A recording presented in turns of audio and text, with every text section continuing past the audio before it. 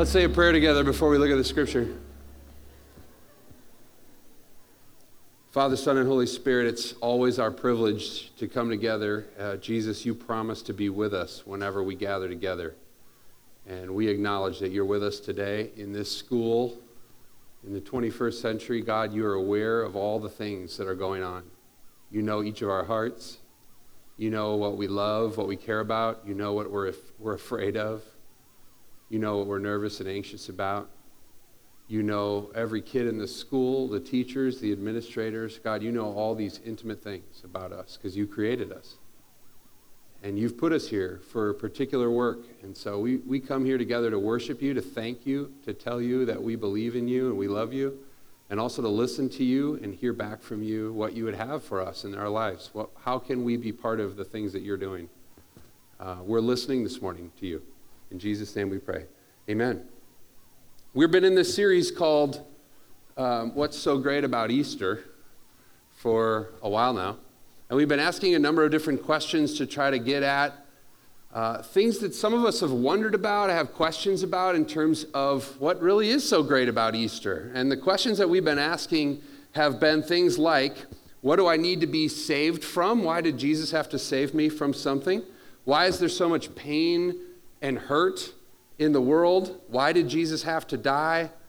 And today we're going to talk about a question that I know some of you have brought up at different times. So what is it that we're really hoping for as Christian people after we die? What is it we're expecting to happen? How does our faith inform what we think about life after death? And the reason that's important is because what you hope for in the future affects how you live your life now. What you hope for in the future, whether that's a week from now, a month from now, a year from now, 20 years from now, after you've died, affects how you live your life in the future. So some of you had a conversation about things people were hoping for just a minute ago. Just shout out a couple things that you heard, one or two words. What are people hoping for? Summer. Everyone's hoping for summer. Yeah. Warm weather, sunshine. Yeah, there's a theme. What was that? Travel plans. Yep, hoping to travel somewhere. Good. Home church? Great. Anybody else? Some people are hoping for a house. I started thinking about what my neighbors are hoping for. Do you know your neighbors well enough to know what they're hoping for? I know some of my neighbors recently have been hoping to find a new job and then did find a new job. Some of them are hoping that some relationships that aren't going so well will go better. Some of them are hoping for a really good national night out party. No, that's me. I'm hoping for a national night out party. Whatever you're hoping for informs what you do in the present, right? The most obvious example to this, like on TV land, is every other commercial will tell you, if you hope to retire, then what should you be doing right now? Oh my gosh, people, seriously, there's going to be a crisis. Let's try again. If you hope to retire someday, what should you be doing right now? Saving. Great. And you might need, I don't know, they have those calculators and then there's green lines going all over. It's really critical, I think, according to the commercials. They're saying, if you hope to do this in your future, then you have to be doing something about it now, right? And that's kind of how things work. You can't just hope for something in the future and then not do anything about it in the now and expect that it will come true. So as we think about what we hope for in the future in terms of our life, even after our death, I want you to connect the dots today between what we're doing now, what we're believing now, how we're acting now, and how it connects to what Christians hope for after they die. I have three things that I want to talk to you about in terms of what Christians hope for after they die. They are, we hope for relationship with Jesus even after our death. We hope for the resurrection of our physical bodies at some point after we die. And we hope for the recreation of both heaven and earth, where heaven and earth come together and we get to live in a whole different space. So I'm going to talk about those three things this morning. When you walk away, if you're thinking about having a conversation with your neighbor about what's so great about Easter, you could talk about one of these three things relatively simply, I think, after we talk about them this morning. So let's start with relationship with Jesus. We hope for relationship with Jesus. What does that mean? When Jesus is talking to his disciples about the fact that he's going to die, they start to freak out. And they freak out mostly because they don't want to be separated from Jesus. It's not that they have this really amazing theology. They actually don't even understand anything about what the cross and the resurrection are going to accomplish. They don't get that at all. All they hear is this guy who's changed their life that they've been following around for some period of time, saying to them, I'm not going to be around that much longer. And for those of you who have lost people in your life, or you lost a relationship, or someone passed away, you might be able to relate to that sort of longing feeling, right? Like that's in their gut. They were hearing Jesus, the most important person in their life, say, I'm not going to be around a lot longer. So they would ask weird questions like, where are you going? And can we come there? And he would say, no, you can't come there. Why can't we? We want to come. They were so distraught because they felt like their relationship with Jesus was going to go away. And sometimes in these conversations about hope and even what we hope to happen in the world or in our lives, they get so disconnected from relationship with Jesus that we get off track. The core Christian hope, according to Scripture, is that we get to be with Jesus, who loves us. Period. And part of what we need to be doing in the now, if you're sitting there and you think, I don't know if that's so great, I'm not so sure that's so great. Part of what we need to be doing in the now is developing a relationship with Jesus to the point where you'd actually want to be in Jesus' presence for all eternity, right? Those of you who have significant relationships in your life, friendships, marriage relationships, other relationships, you put a ton of time into developing those relationships, right? And when you miss somebody, it's because you spent so much time and you know them so well and they know you so well that you can't imagine your life without them, yeah? And so the core hope of Christians is about relationship with God. That we've come to love Jesus. And because we love Jesus and we've been loved by Jesus in the now, we hope that that will last forever. And in fact, we hope that that relationship will be infinitely better because it'll be face to face in the future. That the barriers that exist between us and Jesus will be taken away. And you'll be able to sit with him and ask him all the questions that your pastor couldn't explain to you to your satisfaction, which is a long list, right? The core Christian hope is that we hope for a relationship with Jesus. When you picture the Garden of Eden that God created in the beginning, and one of my favorite verses is where it says that Adam and Eve walked with God in the cool of the evening. Just try to visualize that for a second. We're in a perfect environment. There's no sin. There's no death. There's no suffering. And you're just walking with God in the garden, having a conversation. God's asking you questions. You're asking God questions. You're talking about stuff that's happening. There's this intimate relationship that is the heart of Christianity. That is what we're hoping to be fulfilled in life after death. So a question we might ask this morning is, has our relationship, each of us, has our relationship with Jesus matured to the point that we can't imagine living our lives without him? Has your relationship with Jesus matured to the point where you can't imagine living your life without Jesus? Second thing we hope for bodily resurrection. We hope that our bodies will be brought back to life, which is a strange thing to hope for, right? We have to call this out. It's a weird thing to imagine that after you die, your body will be brought back to life. But that's a central teaching across all of Scripture about what Christians hope for. Let me read you this text from 1 Thessalonians chapter 4 that describes this part of the hope of Christians.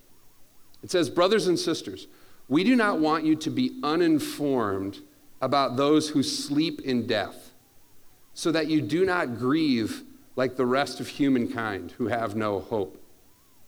For we believe that Jesus died and rose again, and so we believe that God will bring with Jesus those who have fallen asleep in him. According to the Lord's word, we tell you that we who are still alive, who are left until the coming of the Lord, will certainly not precede those who have fallen asleep. But the Lord himself will come down from heaven with a loud command, with the voice of the archangel, and with the trumpet call of God, and the dead in Christ will rise first. After that, we who are still alive and are left will be caught up together with them in the clouds to meet the Lord in the air. And so we will be with the Lord forever.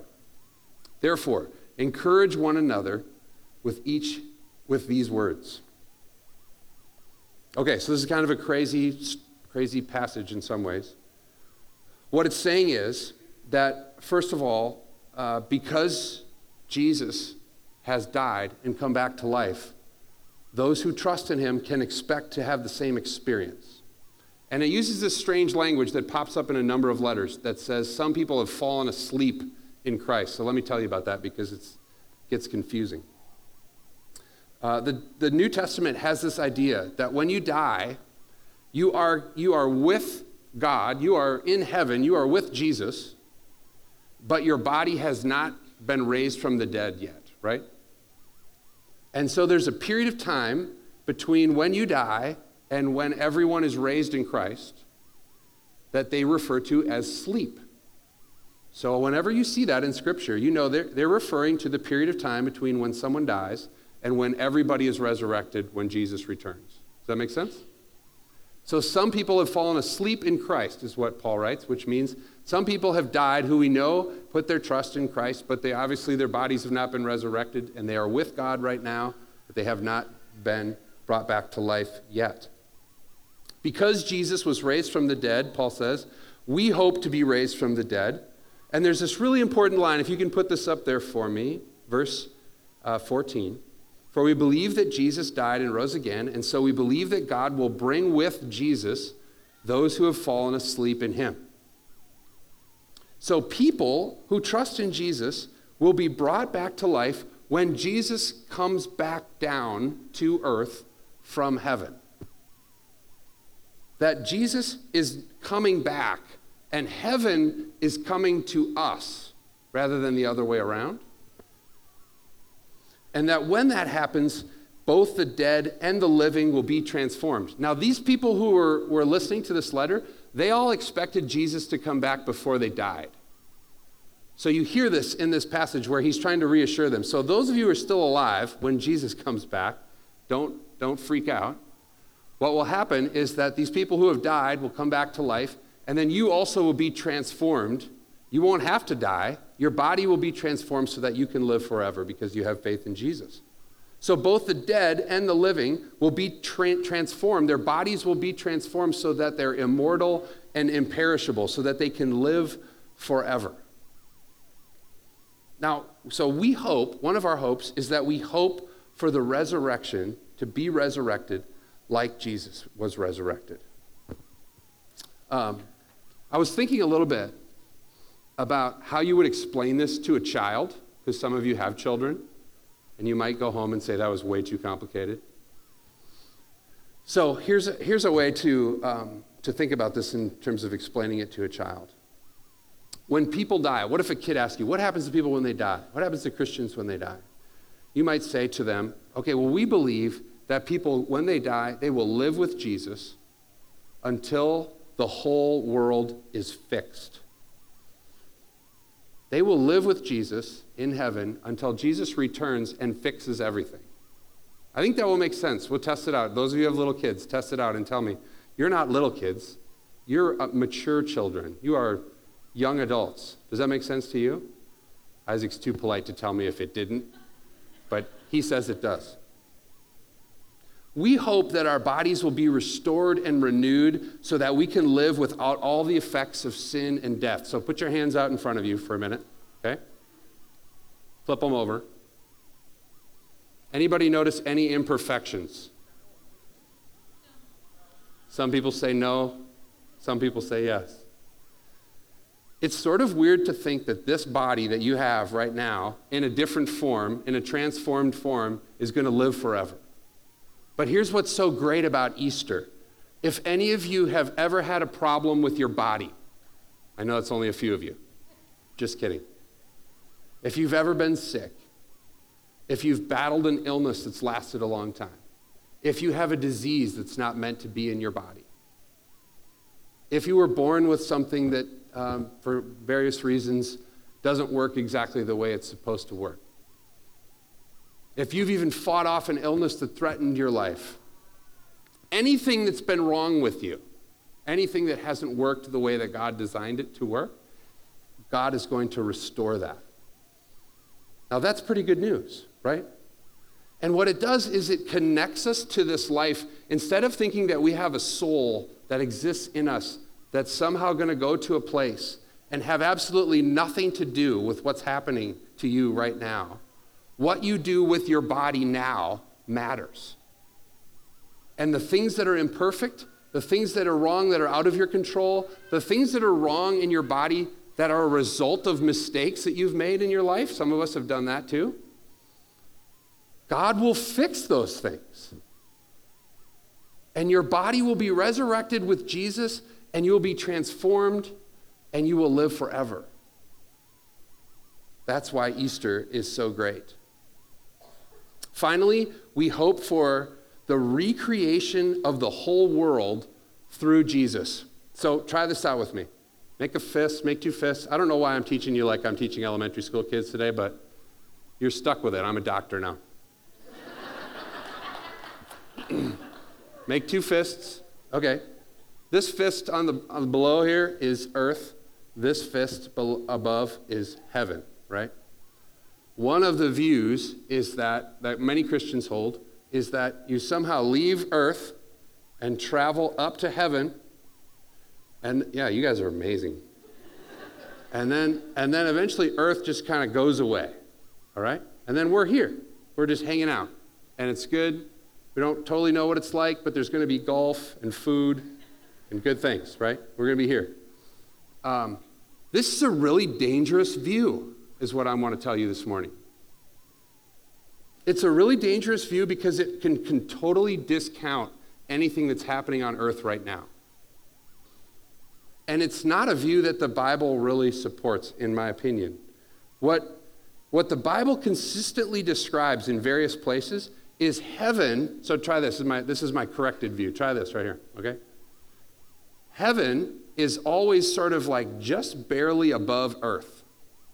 It's just like floating, just barely separated from earth. That's how I think we should think about it. Almost like two dimensions, okay?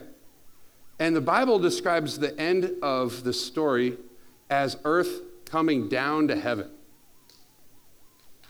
And the two being transformed, so there's a new heavens and a new earth, but the two connecting and being transformed so that they can last together without the effects of sin and death.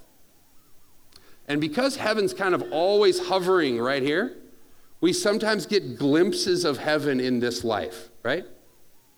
When Jesus comes to earth, it's heaven breaking through into an earthly reality. When we experience God's presence, when you feel God's presence, that's heaven breaking through into our earthly reality. When we enter into worshiping God, heaven breaks through into our earthly reality. When we participate in what God is doing in the world, heaven starts to break through. Theologians describe this as the now and the not yet of the kingdom of God. The kingdom of God is here now, and it's also not yet here. Heaven is still breaking through, and someday it will completely overcome anything that is opposed to the rule of Jesus Christ in both heaven and earth. If we believe that our primary hope about the world is to get out of here and escape, then that sort of hope defines the way we ought to live our lives now, that devalues pretty much anything that's happening on the earth right now. And that's real dangerous. Because we are here not just as people hoping to escape, but as people who are part of the work that God is doing to restore all things. So each one of you who is being used by God every day have little glimpses of heaven breaking through in your life and in the lives around you so that people can realize that heaven is there. It's right there. Jesus often said, look, it's right here. You don't notice it, but it's right there. And that's what I believe is happening in your workplace, in your neighborhood, in your families. It is ready to break through, And the more aware that you become of the presence of the Holy Spirit and the kingdom of God right there, the more you are able to create this connection for the people around you to see that God is welcoming them and asking them and inviting them to join his kingdom. We don't want to escape. We don't plan to escape. We expect Jesus to return. We expect heaven to come down, and we expect everything to be recreated. That means everything that's wrong in the world, every justice issue, every illness that people are facing, everything that's impacted by sin and death will be restored and renewed. N.T. Wright puts it this way. Let me ask the band to come up because I'm almost done. N.T. Wright puts it this way. He says, we've gotten the primary question wrong. The primary question isn't what happens to us when we die. He said Israel got that question wrong too. They used to keep their version of that when Jesus was alive was, when is God going to save Israel? The individualistic version of that in the 21st century for Americans is, when is God going to save me? And Wright says that's the wrong place to start. The right place to start, no pun intended, is that God is inviting us to be part of the restoration and the recreation of the world as heaven breaks through onto earth again and again, day after day, until finally Jesus comes and establishes his kingdom forever. Our question is, how will God restore and recreate the world through us? Kelsey's up here telling you, I run these races, which is totally insane in my opinion, because God has asked me and invited me to give of myself in order that children and people who don't have water might have what God intends for them to have. Whatever the reason, God plans to help heaven break through to earth through us. And that's why you need to be saved. Not so you can escape, but so that your eyes can be opened and you can realize the hope that you have a critical role to play because God has decided you do. We hope for three things. We hope that we can see Jesus face to face and be in relationship with him. We hope for the resurrection of our bodies restored the way God created them. And we hope for the recreation of heavens and earth where everything falls under the reign and rule of Jesus Christ the way that God intends.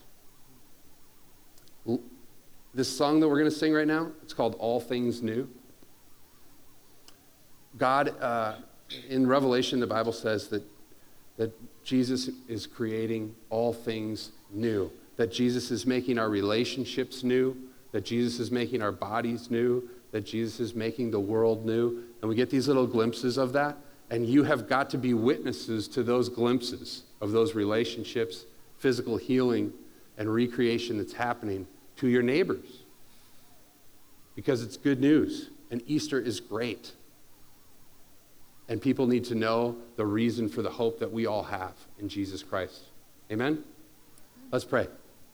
Father, Son, and Holy Spirit, we have hope because you have rescued us. We hope to see you face to face. Jesus, we hope that you will resurrect every one of us who has faith in you and restore our bodies so they work exactly the way that you designed them to work and they can live forever. We hope, God, that this world that is broken in many ways will be fixed. We don't want to escape, God. We want to dive deep into the things that you're doing. Every single person in this room has a role to play in heaven breaking through to earth. Help us to have a sense of what our role is. Help us to pay attention this week to ways in which you are including us in this work that you're doing. Don't let us miss it. Don't let us be distracted. Don't let us be deterred. Give us courage. Give us hope from you when it seems like there is no hope. Give us the ability to speak to neighbors who need to hear about the hope that we have. Give us ears to listen to our neighbors, to listen to where they have hope or they have despair. And Lord, we pray by the power of the Holy Spirit that you would make us a hopeful people in a time that is desperately looking for hope. You are our hope, Jesus. Make all things new. In Jesus' name we pray. Amen.